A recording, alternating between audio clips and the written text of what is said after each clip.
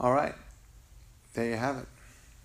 So this evening I wanted to talk about this interesting term that we find in Dharma practice called ehipassiko, which basically means come and see for yourself, which is really what meditation is all about, is come and have a look. So this word translates as this idea of we're coming into our own experience and we're trying to look around a little bit and see what's happening. And so that's the whole spirit of the Buddhist teachings, which is something that we're usually not used to, because usually when we come into a spiritual community or certainly religion, it's usually taught or passed down that we have the answers, and if you need to agree with our system of thinking, there's not a lot of room for debate, right, typically. But Dharma practice, or the way the Buddha taught, he would often say, don't take my word for it. Investigate for yourself. If you find what I say to be true and useful, great. And if you don't, fine, no big deal. So that's not something that we hear so much, right? That's usually not how the world is, right? Sort of like, I have the answer, you need to learn it. This is how it is. And so what we find in this question around practice is something I want to talk about a little bit and try to tie them together if I can. And I get this question a lot, so I wanted to bring it up, is that, we have these two aspects of mindfulness, which are usually known as concentration and investigation.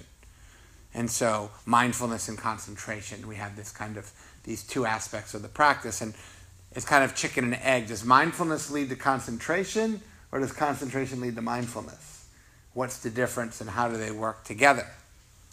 Because if we want to do this ehipassiko, if we want to kind of understand the mind, which I think is kind of what we want to do, if we want to understand our life, we want to understand our challenges, we want to understand our mind, we have to take a look at it and see what it's doing so that we can make necessary adjustments to improve the quality of our experience, therefore improving the quality of our lives and our relationships and really everything.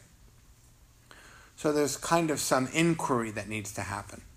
It's not like you just, ask us and you should just agree with what I'm saying and just think that it's true and just walk out and expect any results.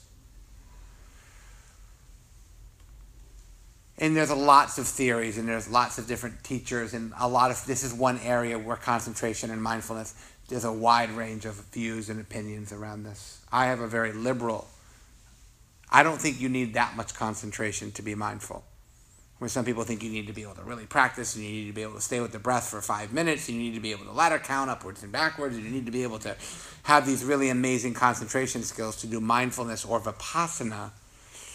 I don't really find that to be the case. I don't think you have to be that great at focusing your attention to be able to practice mindfulness. You need to have some. So concentration, of course, is also a troubling term, because Buddhist concentration, if I could coin that phrase, Buddhist concentration actually means a relaxed attention, a relaxed presence. Now, when I hear the word concentration, I don't think relax. I think the opposite. I think hypervigilance. I think pitbull lockjaw, right? Like, I'm just going to grab the breath and I'm going to just fucking get it.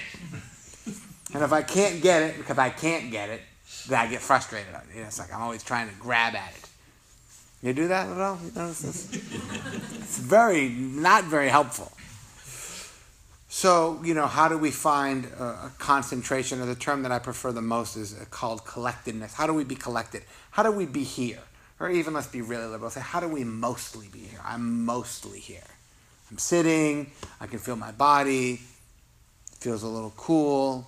That's pleasant, neutral. I'm here on the train. I'm breathing in. I'm thinking about my week. Collected. All the pieces are kind of gathered. Gathered attention, some people call it. And once we're able to do that, then we can start to investigate, which again is another word that's maybe not so helpful. The Pali term is Dhamma Vicaya, which means to investigate the Dharma, which means to investigate the nature of experience.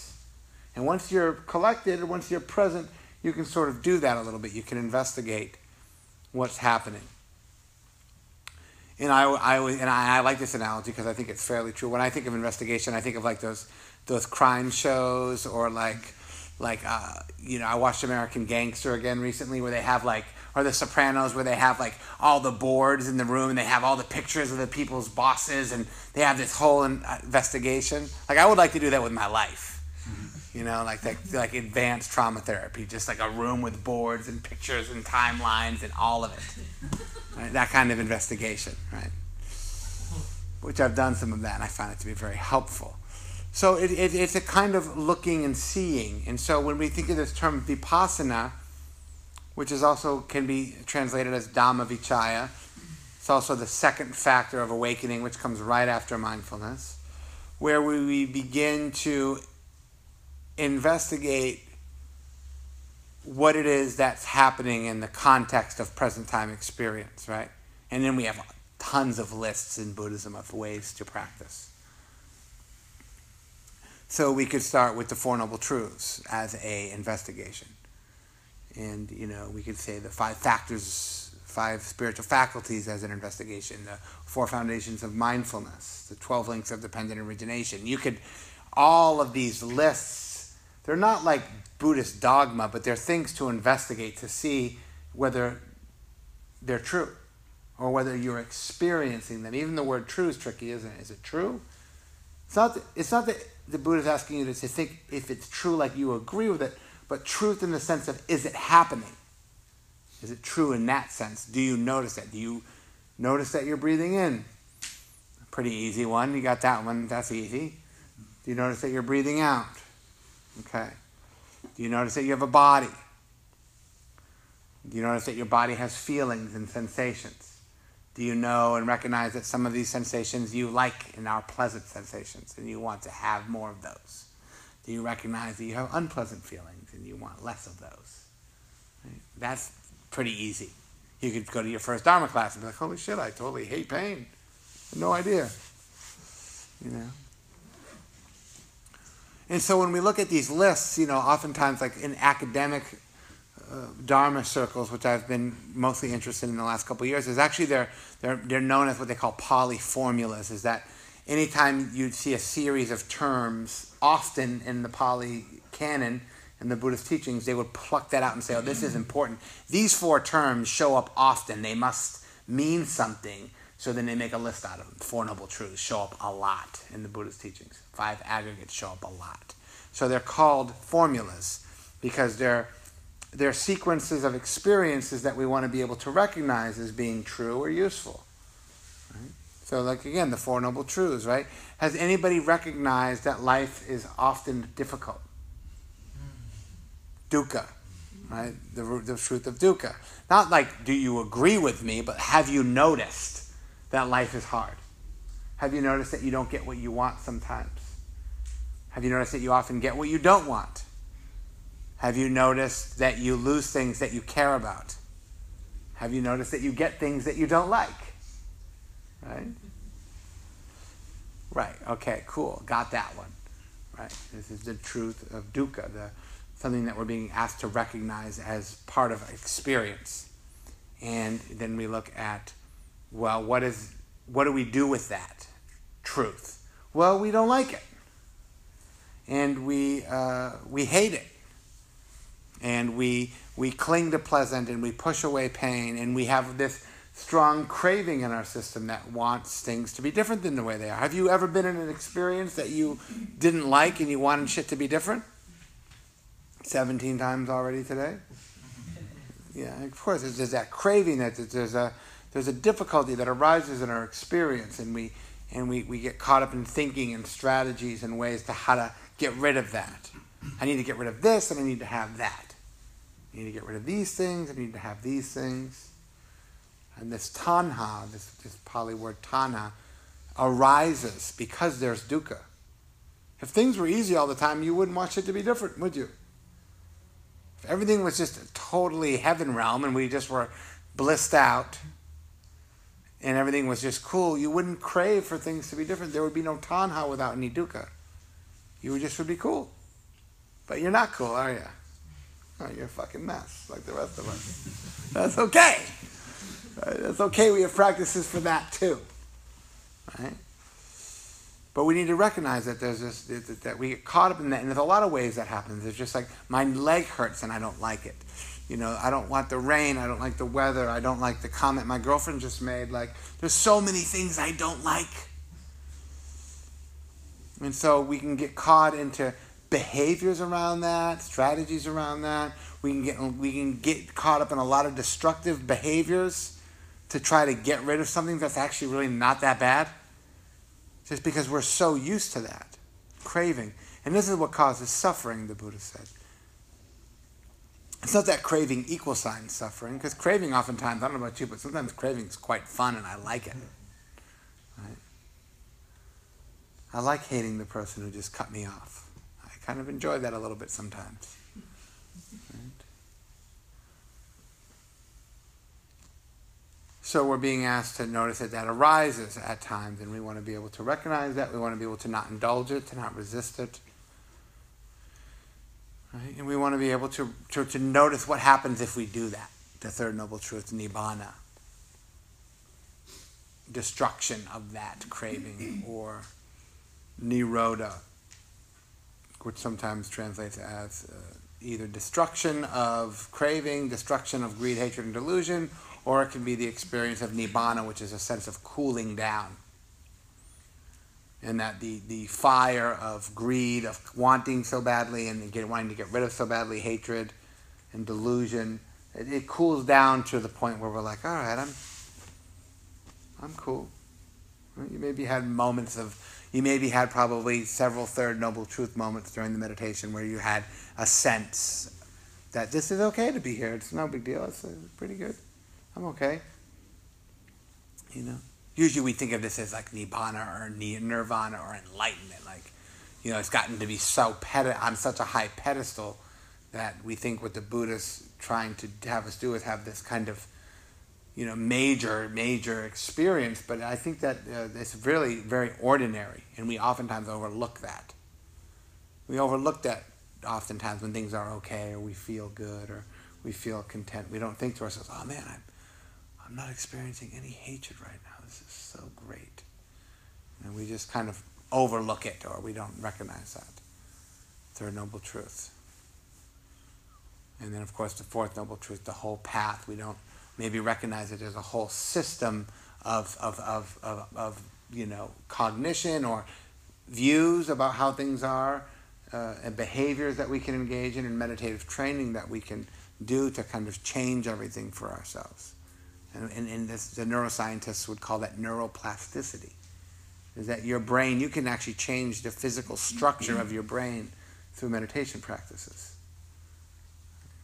Pretty cool. So nothing's fixed. As Donnie from The Big Lebowski would say, nothing's fucked here, dude. I watched that again recently. Nothing's fucked here, dude. Like, it's all amendable.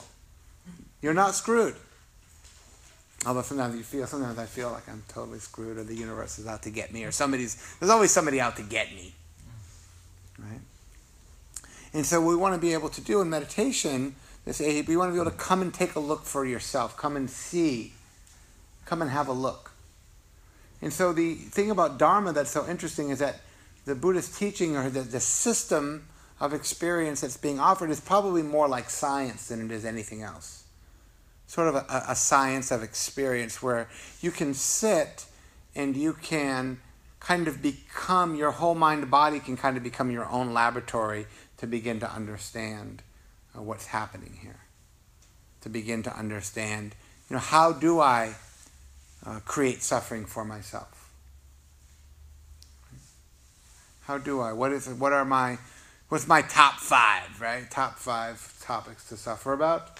Strategies to suffer. And this is where the reason why meditation is so important, I think, in daily practice is so important, is that we're all a little bit different in that way, right? We all have our own personalities. We all have our own different memories. We all have our own different conditioning, our own upbringing, our own relationships to substances, to behaviors, to people. And we can kind of talk to each other. But we don't have there's not a lot of honest conversations going on in this world, I don't think. Not really. Sometimes. Usually we have to pay someone $200 an hour to have an honest conversation. Behind the door with the little noise machine at the floor so nobody can hear. Which I do every 2 weeks. I'm not knocking it. I'm a participant in that, but I think it's kind of fucking crazy that that's what it's come to.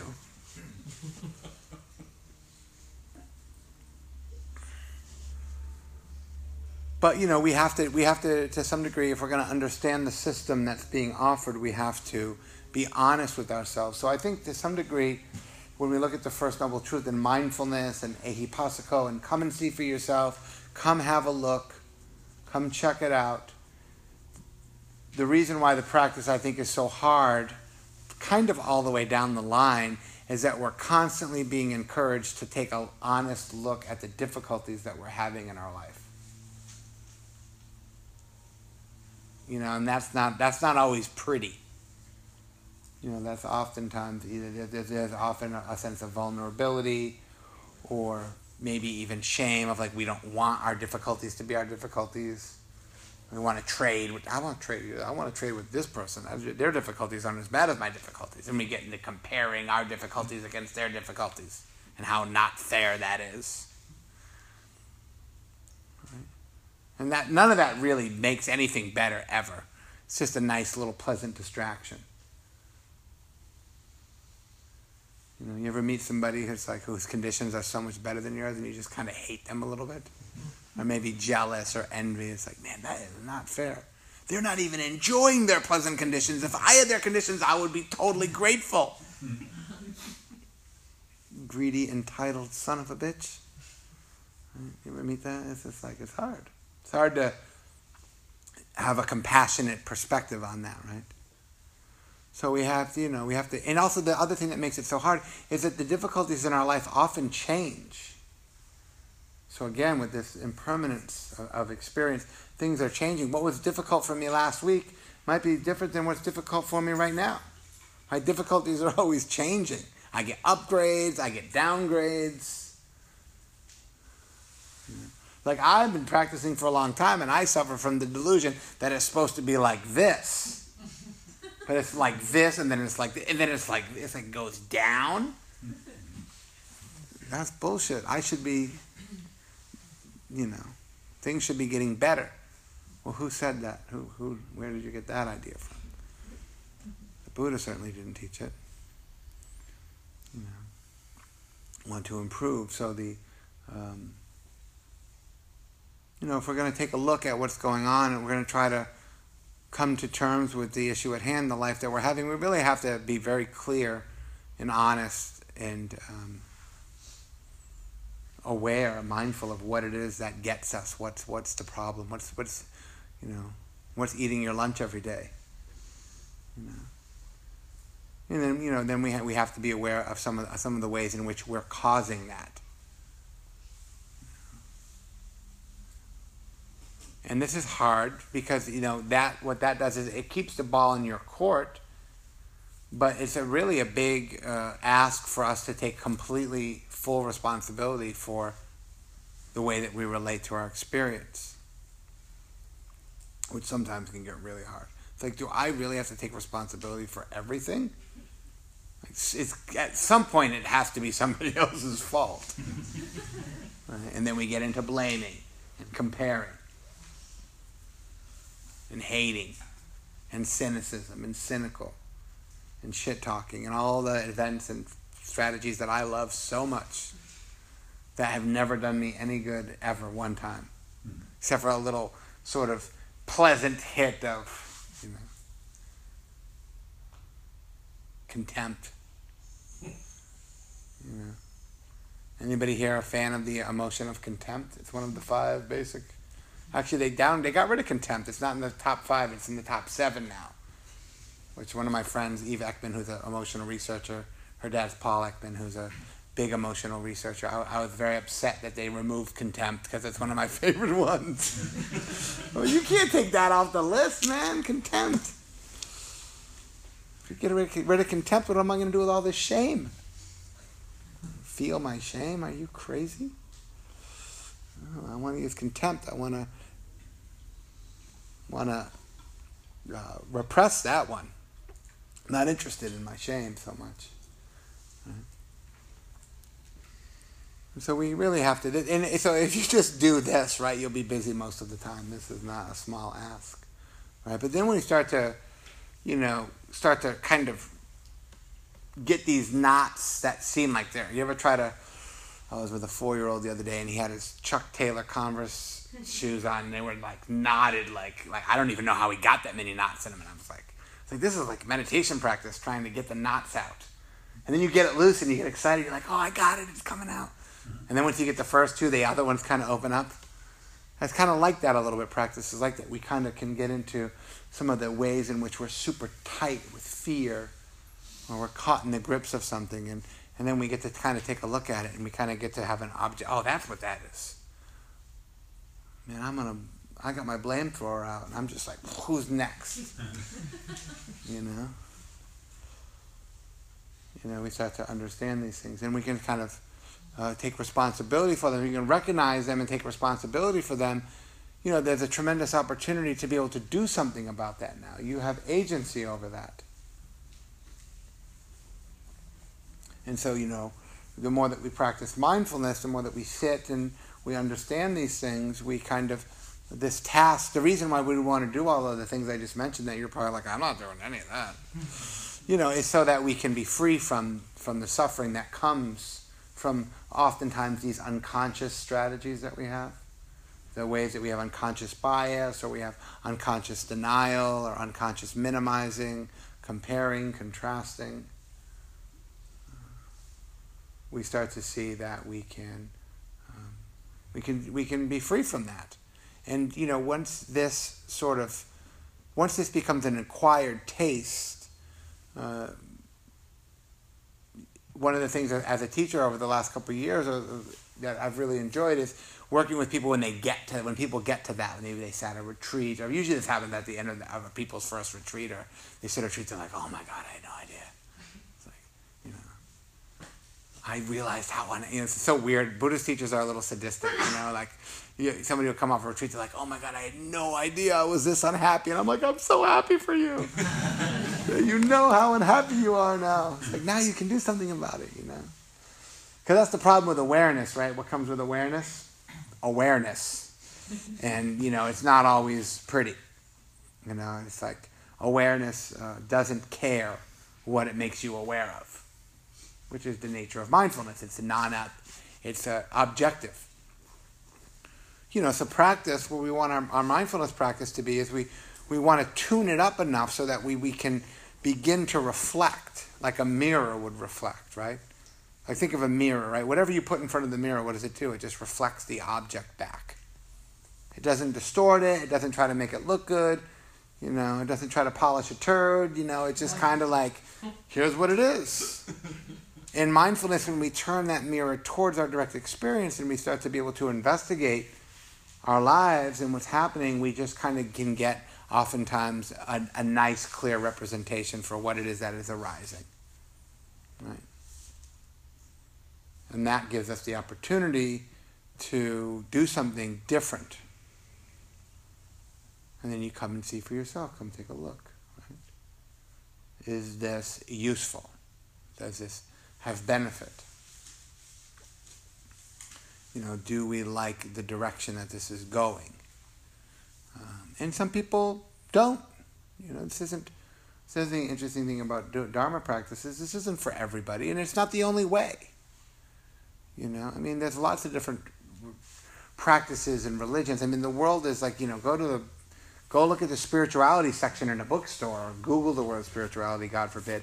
There's a lot of different ways to go about life. And I certainly don't believe or don't teach that Buddhism is the one way and the only way to find meaning and purpose. And I think there's many, many people over the course of the thousands of years that people have been around who have led happy, meaningful lives who knew nothing about Buddhism.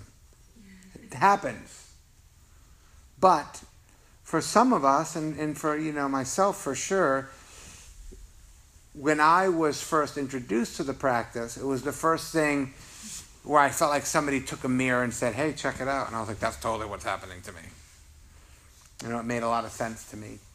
the first time, and I oftentimes joke about this, I don't think I've ever had a meditation sit as profound as the first time I meditated 23 years ago. And I joke about it because and I say it every time I teach meditation.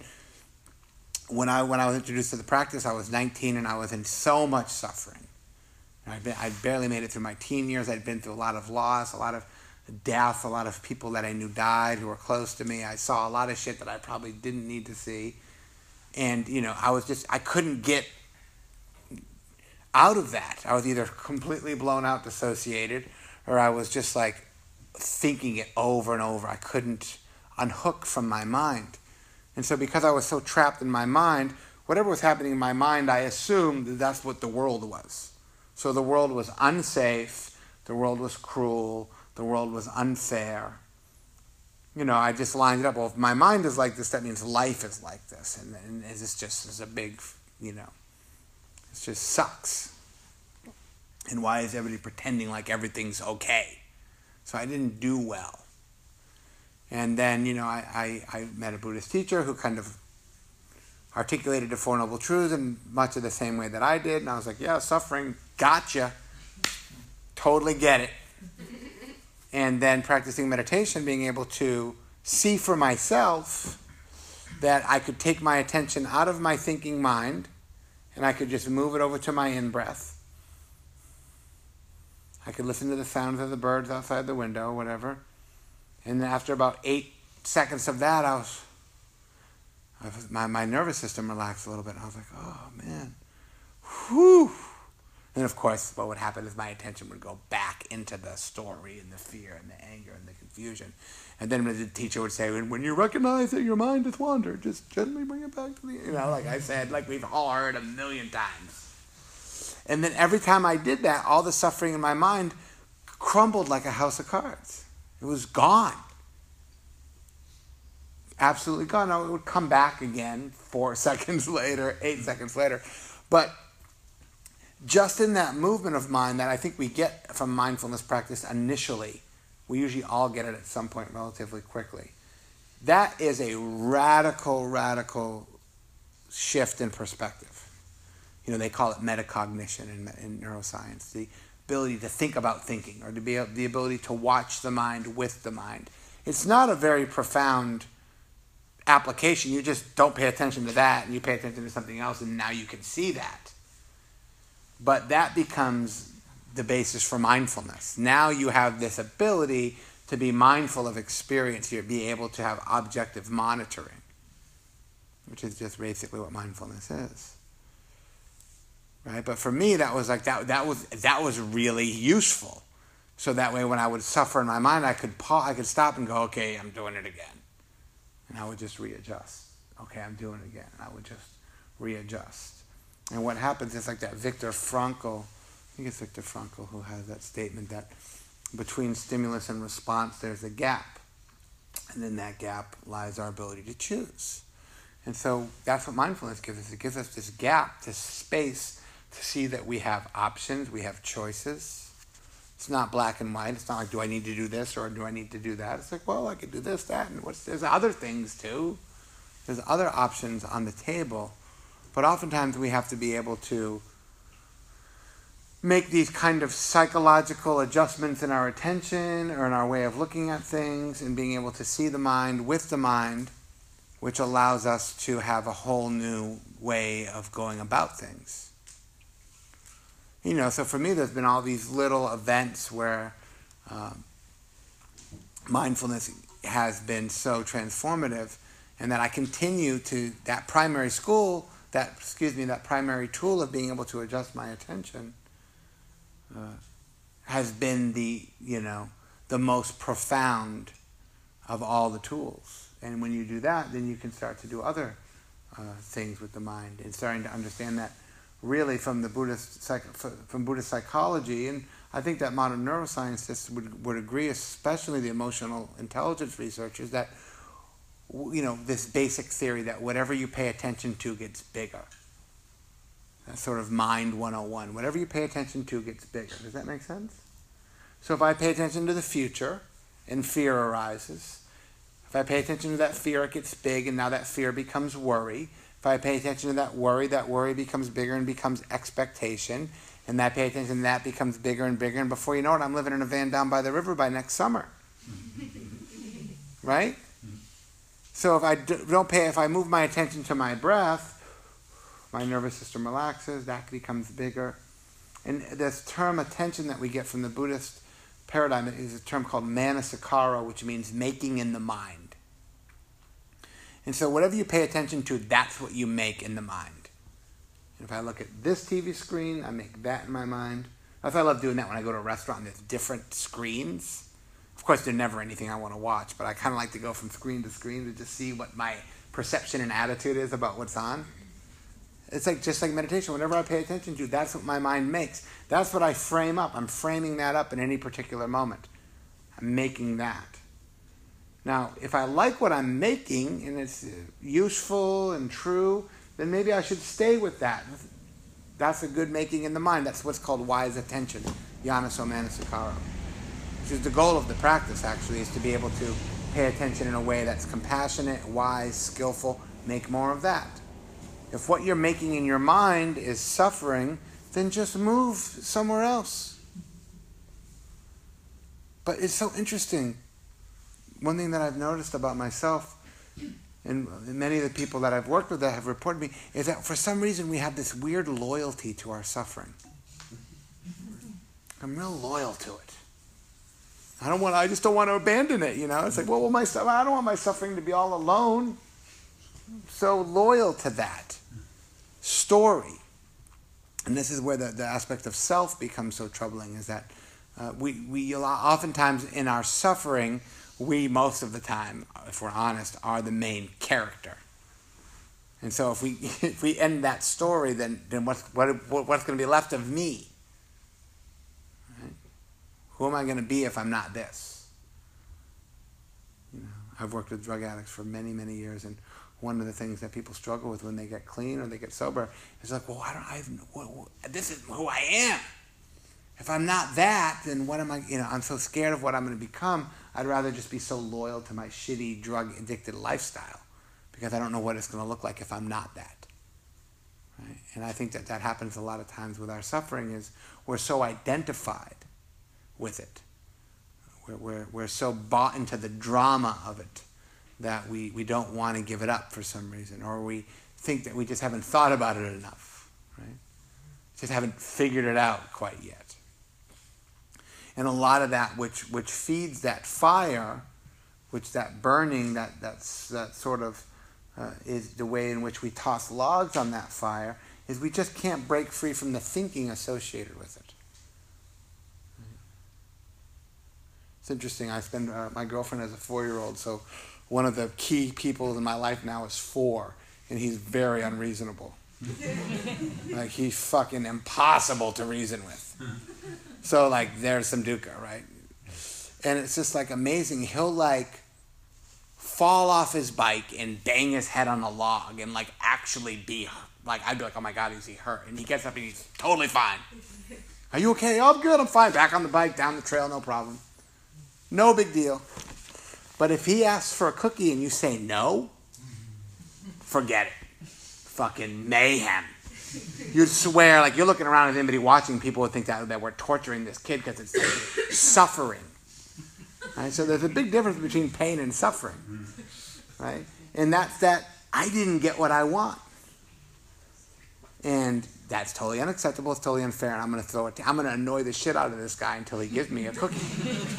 And it becomes this it's like this battleground of do I give in? How long can I take this before I just say, fuck it, give him a cookie? And if I give him the cookie, I'm training him to say that just be totally unpleasant, torture some little guy, and you'll get what you want. So I don't want to encourage that behavior either. So it's advanced practice for me. But it's so funny because it's nobody taught him that. That's just how it is, isn't it? That's how we are.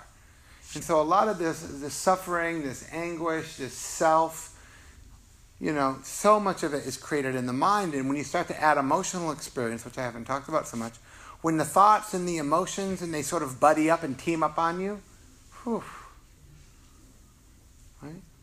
can get pretty bad in there, can't it? But when we start to recognize that actually it can get pretty bad in there, but the adjustment that we need to make to get out of there oftentimes is just a kind of, don't look over there, look over here. And that side of the room vanishes.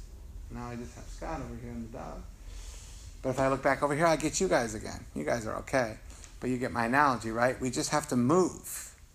And so don't underestimate, and it's so hard not to, but don't underestimate the power of just the practice in and of itself. You know, just the daily practice, the million times you went from your mind back to your breath, you went from your mind back to your breath. That is of utmost importance, because that is the strongest muscle in the liberating yourself from suffering process. And then the last thing I'll say, I've said this many times before, but one thing I've noticed over time is that, you know, what starts to happen is the more that you show up for the present moment, which oftentimes can just be a grind, the more that you show up for the present moment actually starts to show up for you.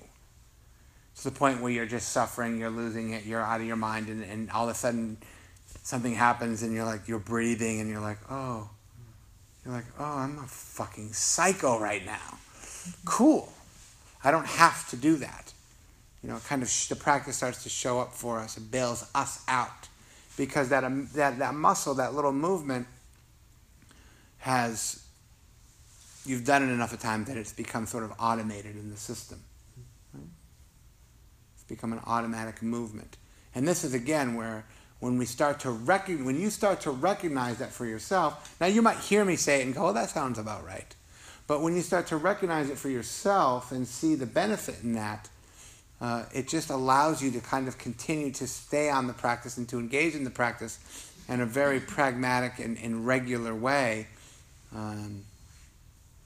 That I think that if you find yourself in that place, or if you've been in that place, or you hope to be in that place, it's a good spot to be in, and sometimes quickly, sometimes slowly, but that's the nature of this whole teaching of the Buddha is come and see, have a look for yourself, and if you find it to be true and useful, great, and if you don't, no problem. There's plenty of other options out there.